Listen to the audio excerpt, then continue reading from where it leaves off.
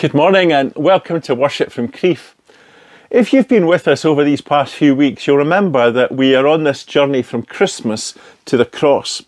And we've been reading and we've been thinking about Jesus as a child, these years of preparation before his baptism and the period of temptation in the wilderness.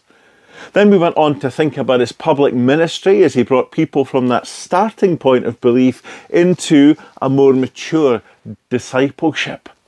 And then last Sunday, we were looking back at this block of teaching when Jesus withdrew from the crowds and went up a mountain. We call it the Sermon on the Mount. He withdrew from the crowds and spent that intense period of teaching his closest disciples, teaching them about the kingdom of God. You know, when we consider the temptations that Jesus must have gone through, we see that they were all attempts to persuade him to follow the way of popular acclaim and to, as it were, deflect him from the way of the cross. And the same temptation to disobedience and compromise must have clogged his every footstep. It's this that explains Jesus' almost fierce command to people to keep silent about the miracles they had seen. Sometimes we call this the messianic secret. Jesus did not want people to know the fact of his messiahship until they were ready to truly grasp its nature. For instance, just think how easy it would have been on the Mount of Transfiguration when given a foretaste of his resurrection body. Presumably, he could have stepped straight from that moment of glory into glory without needing to suffer and die at all. But once again, he resisted the temptation to avoid the cross, deliberately coming back to this life in order to die for our sins. Well, today we come to the significant occasion when Peter, for the very first time, made an explicit confession of Jesus as the Messiah, and then came to grasp, after some protest, the true necessity of the cross. This occasion was a turning point in Jesus' ministry. But before we spend a bit of time looking at that, this morning let's sing, and then we'll read and we'll hear from God's written word.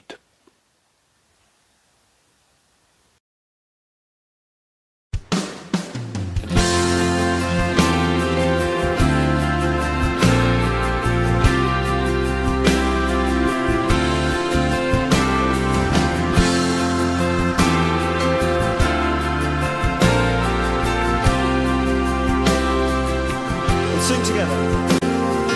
Praise to the Lord, the Almighty, the King of creation.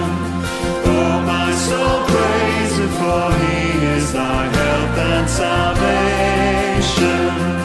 All ye who hear, brothers and sisters, draw near. Praise him in glad adoration.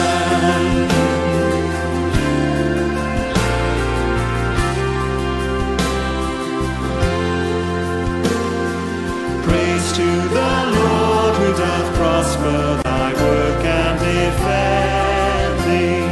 Surely his goodness and mercy here daily attend thee. Ponder anew what the Almighty can do, who with his love doth befriend thee.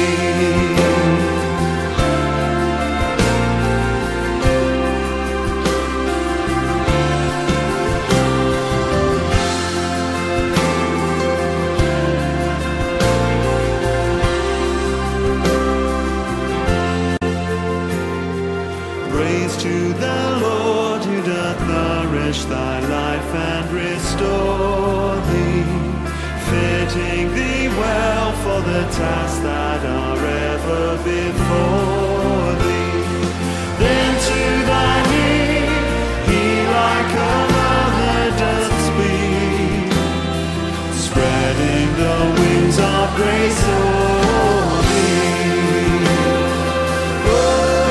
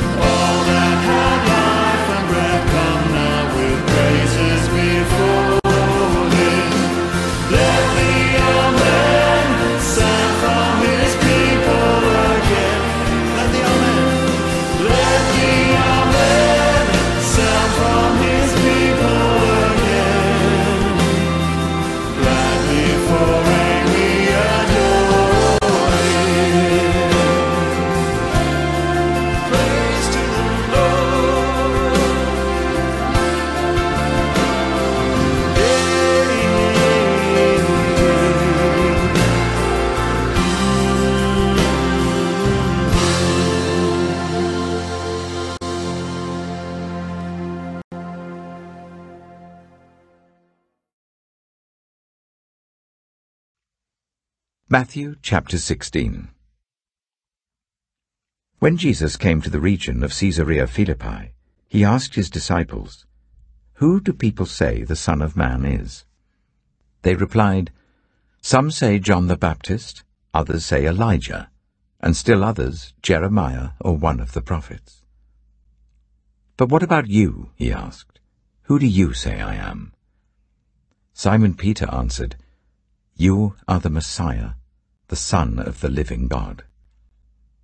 Jesus replied, "Blessed are you, Simon, son of Jonah, for this was not revealed to you by flesh and blood, but by my Father in heaven. And I tell you that you are Peter, and on this rock I will build my church, and the gates of Hades will not overcome it. I will give you the keys of the kingdom of heaven. Whatever you bind on earth will be bound in heaven, and whatever you loose on earth will be loosed in heaven." Then he ordered his disciples not to tell anyone that he was the Messiah. From that time on, Jesus began to explain to his disciples that he must go to Jerusalem and suffer many things at the hands of the elders, the chief priests, and the teachers of the law, and that he must be killed, and on the third day be raised to life. Peter took him aside and began to rebuke him. "Never, Lord," he said. "This shall never happen to you." Jesus turned and said to Peter, "Get behind me, Satan. You are a stumbling block to me. You do not have in mind the concerns of God, but merely human concerns." Then Jesus said to his disciples, "Whoever wants to be my disciple must deny themselves and take up their cross and follow me.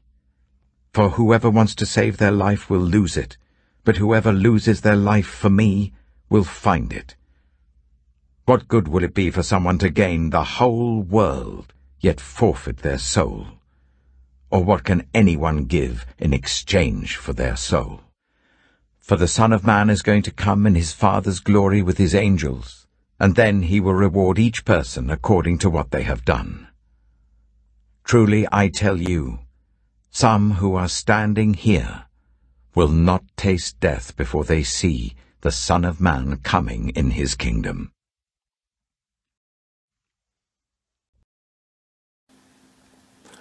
A number of years ago, my wife Elizabeth and I made a study trip to Israel and Palestine. And up in the far north of these lands, in the Golan Heights at the foot of Mount Hermon, is a place called Banias. Banias is an ancient site that developed around a spring that was once associated with the Greek god Pan, the god of the wild and the companion of the nymphs. And there at Banias, shrines were carved into the rock along an 80-metre long natural cliff terrace. And a temple was constructed from the rock around the entrance of a cave from which flowed a large spring which formed the Banias River, one of the main tributaries of the River Jordan. It was here at Banias that Matthew and Mark tell us Jesus took his disciples. At that time, Banias was known as Caesarea Philippi. And here, in the privacy and solitude of that place, Jesus asked his disciples two questions. Firstly, he asked, "Who do people say the Son of Man is?" And he followed that asking them, "But what about you? Who do you say I am?" Now, to the first of his questions about public opinion, the disciples replied that people thought Jesus was John the Baptist or Elijah or Jeremiah or one of the other prophets. And to his second question about who they thought he was, Simon Peter, the leader and the spokesman of the 12 disciples, blurted out, "You are the Christ. You are the Son of the living God." Although perhaps he was using that title in its limited messianic sense. As soon as Peter had borne witness to Jesus, Jesus in turn bore witness to Peter.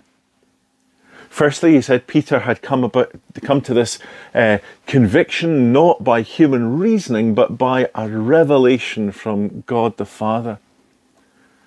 And secondly, and no doubt inspired by the scenery around them, the rocky former pantheistic temple setting, Peter was in some sense the rock on which the Messiah would build his community, which would last forever. Now, there have been times when certain Protestant churches have struggled with this second statement of Peter being the rock on which Jesus was going to build his church. I even heard of one Bible translation that cut this statement out entirely.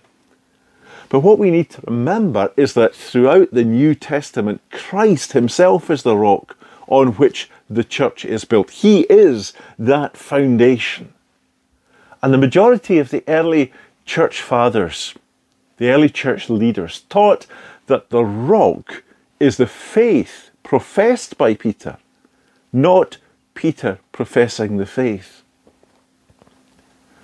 Just a couple of months ago, it was reported that an altar to a Greek deity amalgamating the characteristics of Pan and Zeus, these two Greek gods, had been discovered in the ruins of a Byzantine church in Banias. The inscription was concealed. It had been turned into the wall. The altar had been set into the wall and used as a lowly building stone in building that church. And then thirdly, Peter was given the keys to the kingdom. Now, I think we need to clear our minds of any notion of Peter somehow standing at the gate of heaven, unlocking and relocking the door whenever someone leaves this earthly life and enters into heaven. Because, as we affirm each time we pray the words of the Lord's Prayer, that kingdom has already begun on earth. And historically speaking, Peter was the human agent through whom were admitted to the kingdom of God first the Jewish people, then the Samaritans, and finally the Gentiles. And if we have come to believe in the Lord Jesus Christ and begun this process of maturing into Christian discipleship, that includes you and me. And finally, for just one more time, Jesus warned the disciples not to tell anyone about him. To understand why Jesus again gave this warning not to tell anyone about him, and before we come to the confrontation between Jesus and Peter, it might help to be reminded of the historical background. Caesarea Philippi, as it's called in the Gospels, had been known by various names over the years. The first mention is during the Hellenistic period in the context of the Battle of Panium, one of a series of wars fought around 200 years BC by the different states that were formerly part of Alexander the Great's mighty but crumbling empire. And over the years, many different forces from different nations fought and overtook that region. And so the name changed from Panion to Panias to Caesarea Panias to Caesarea Philippi to Neronius and eventually back to Banias. For more than 700 years, Israel had been oppressed by the successive empires of the Assyrians, the Babylonians, the Persians, the Greeks, the Romans, except for a very, very brief period under the Maccabees.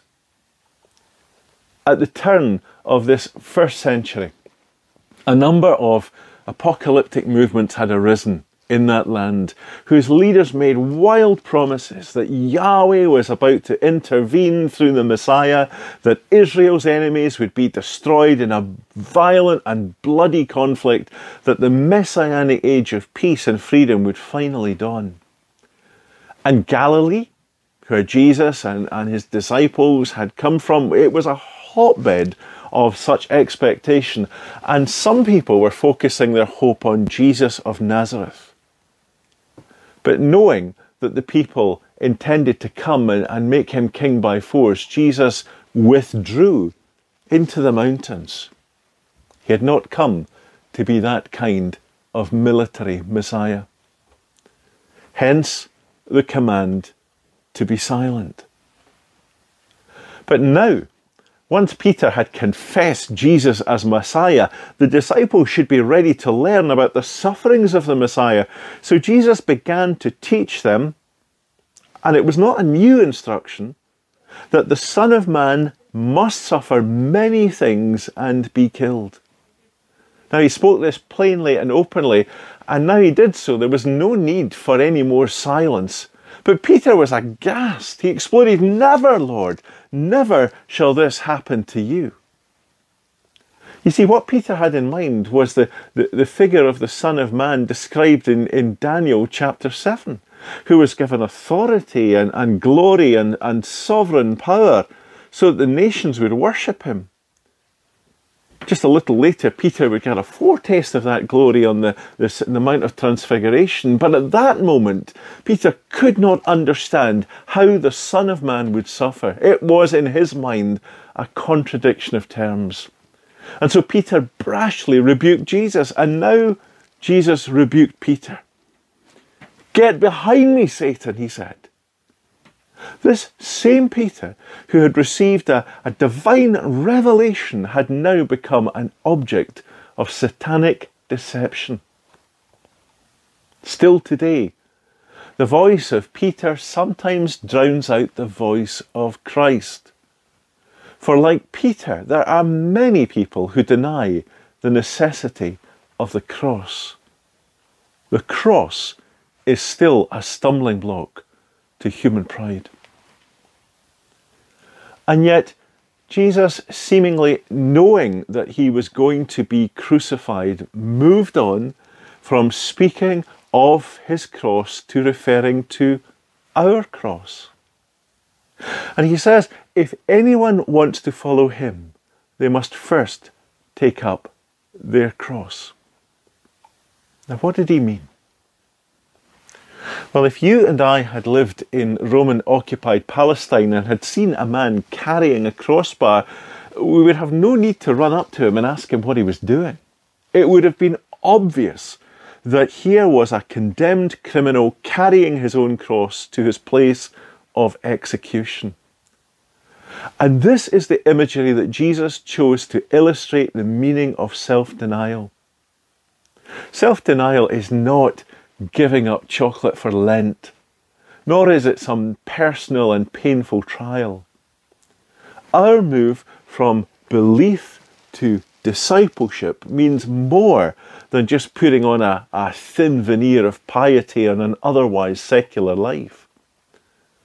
Rather, becoming and being a Christian involves a change so radical that there's no imagery that can do it justice except death and resurrection. Dying to the old self, of the old life of self-centeredness, and then rising to a new life of holiness and love. Nor is this action of taking up our cross a one-time action, for it's something we are to do daily. And we need the help of others on our move from belief to discipleship.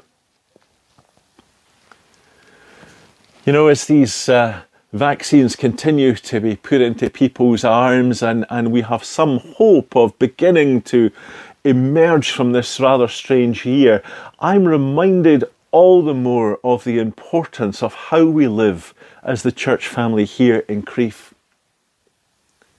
We need to have things in place in our church to help each one of us to grow from belief into that more mature Christian discipleship, or else we just stay as baby believers, or even worse, we're stillborn, coming to believe but then nothing following. Almost a year ago, we were set to approve as a congregation a move to Unitary Constitution. And when we finally get that move approved, one major aspect of our church life will need to be helping each other on that lifelong journey from belief to discipleship. And you know, to do that is not just my task or the task of the elders in the Kirk session. It's the task of all our congregation, particularly those empowered to direct our discipleship, but it's the responsibility of each one of us. That's one of the things we need to be praying for even now, in our own quiet time, when we pray at home, but also when we come together as members of the congregation to pray and to seek God's leading in our fellowship. Discipleship needs to run deep in our lives, not just become that thin veneer that is so easily broken away and forgotten.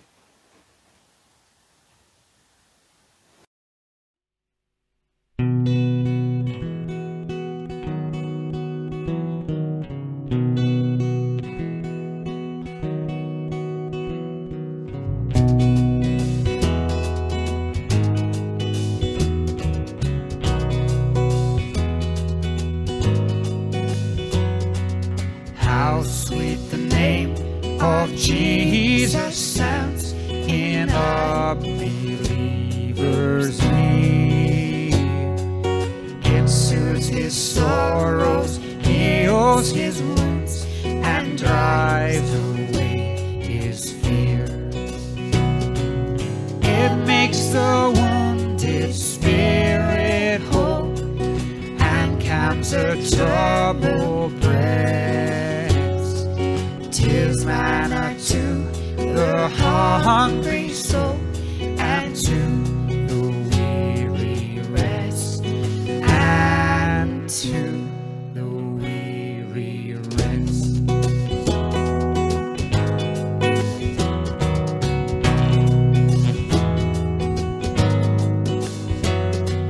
Dear name the rock on which I build my shield and hiding place, my never failing treasury filled with boundless stores of grace.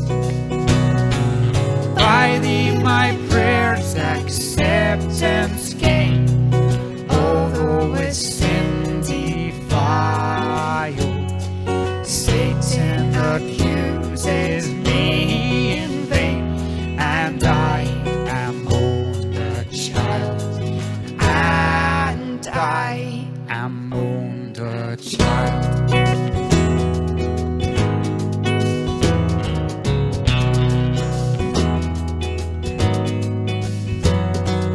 Jesus, my shepherd, savior, friend, O prophet, priest, and king, my Lord, my life, my way, my end, accept the praise I bring.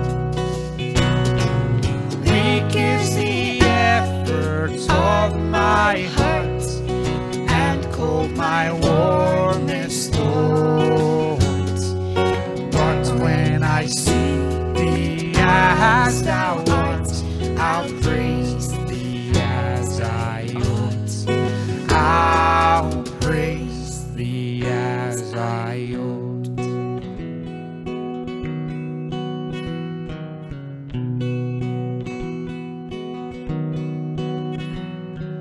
Till then I would thy love proclaim with every fleeting breath, and may the music of thy name refresh my soul in death, refresh my soul in death.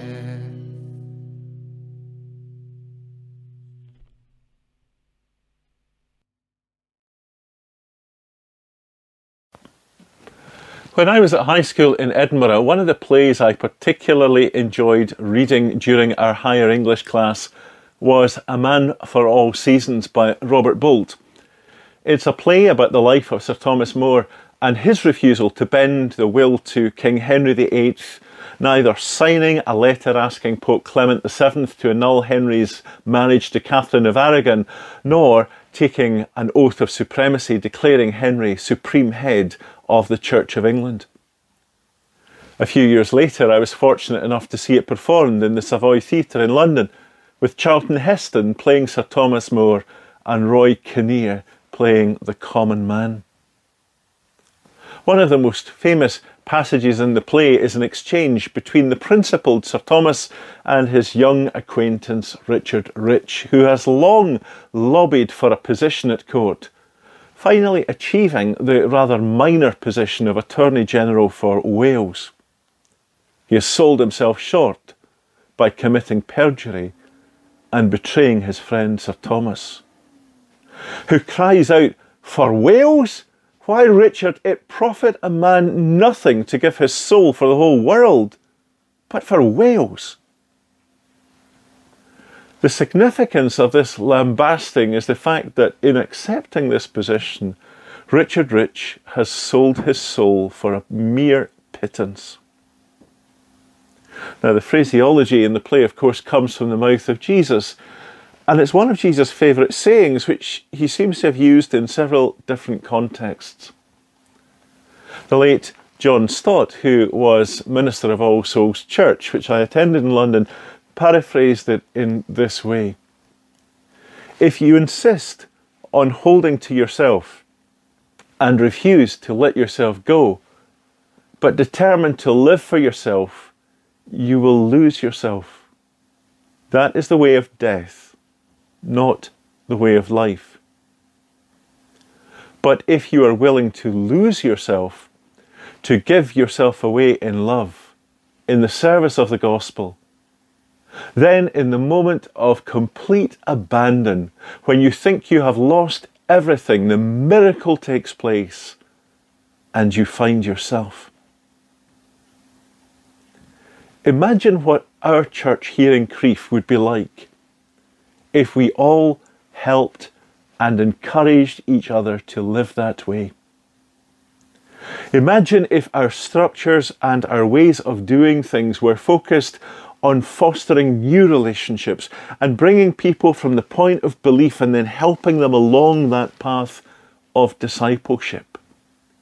Imagine if we made it a priority to encourage each other to come together, not just for worship on a Sunday, but for the congregational prayer time and to opportunities of fellowship with each other during the week. Even just encouraging one another by being there. Perhaps on the Zoom coffee every Sunday, dropping in the hub in the high street to encourage the volunteers at the moment. Being salt and light, the salt and light that Jesus speaks of in the Sermon on the Mount. Or is being part of the church just that thin veneer on our life, just that thin layer that's easily chipped away, worn away, and discarded?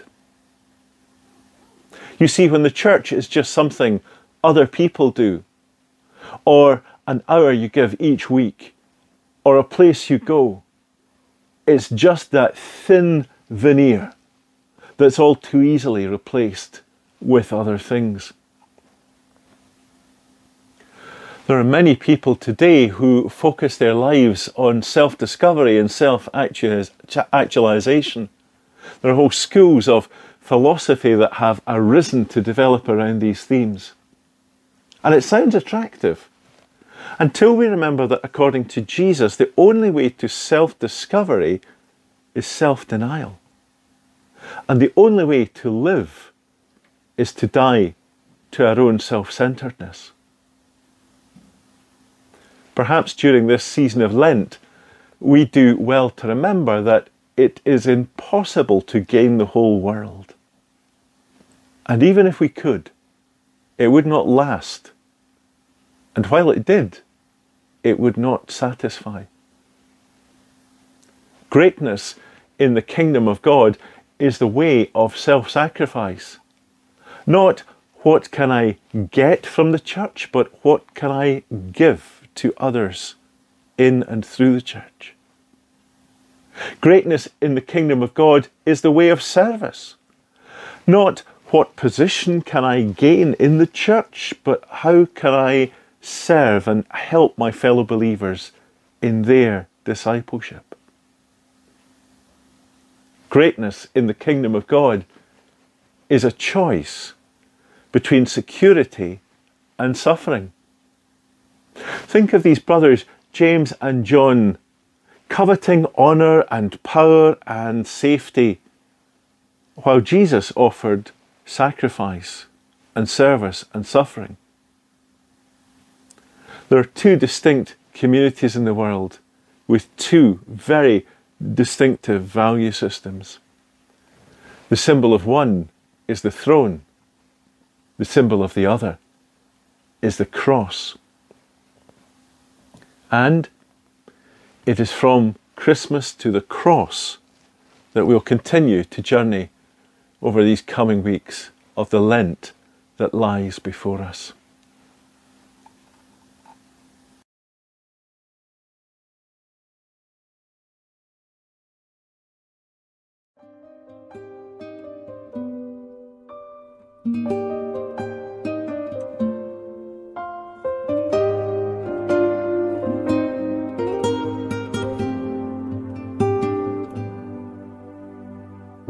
From heaven you came, helpless babe,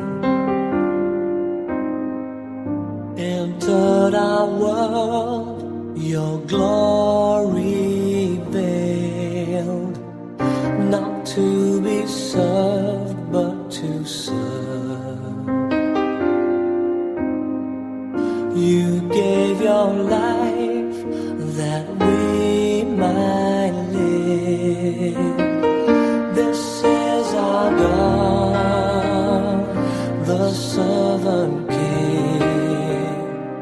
He calls us now to follow Him, to bring our lives as a daily offering of worship to the servant King.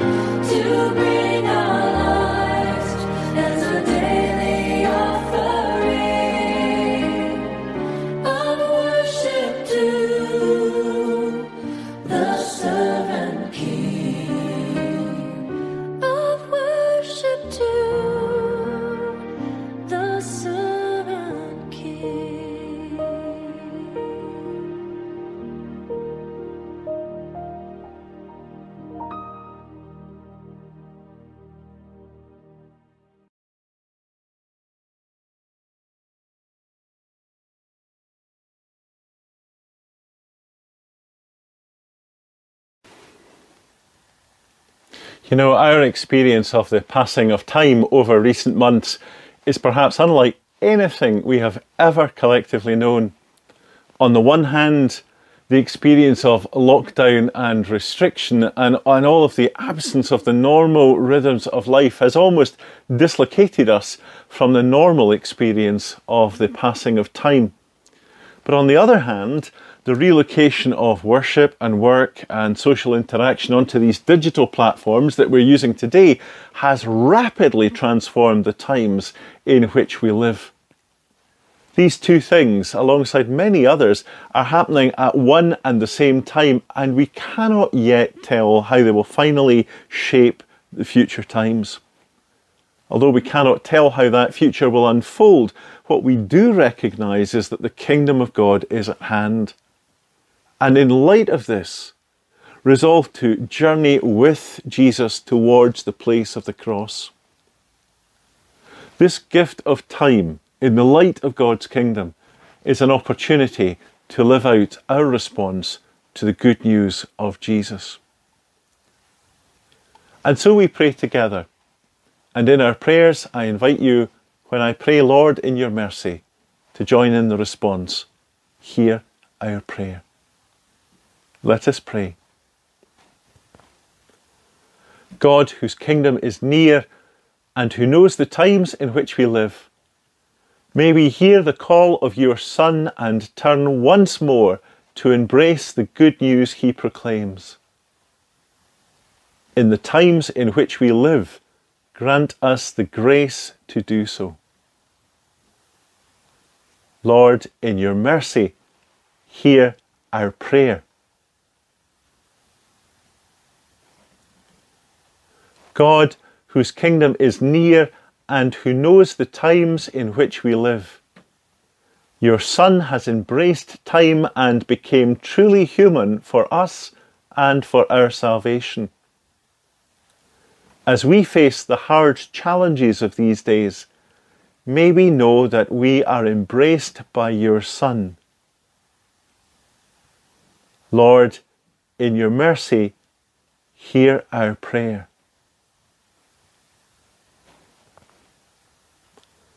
God, whose kingdom is near and who knows the times in which we live, be with those for whom this day is hard and who long for respite. Be with those who seek to bring healing and comfort, and grant them wisdom and compassion to do so. Lord, in your mercy, hear our prayer. God, whose kingdom is near and who knows the times in which we live, be with us as we resolve to journey with your Son in the days that lie before us. Whether in the wilderness or by the living waters, may we know your presence ever renewed. Lord, in your mercy, hear our prayer.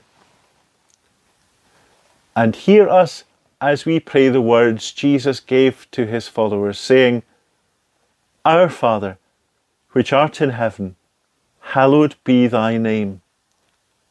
Thy kingdom come, thy will be done on earth as it is in heaven. Give us this day our daily bread, and forgive us our debts as we forgive our debtors. And lead us not into temptation, but deliver us from evil. For thine is the kingdom, and the power, and the glory forever. Amen.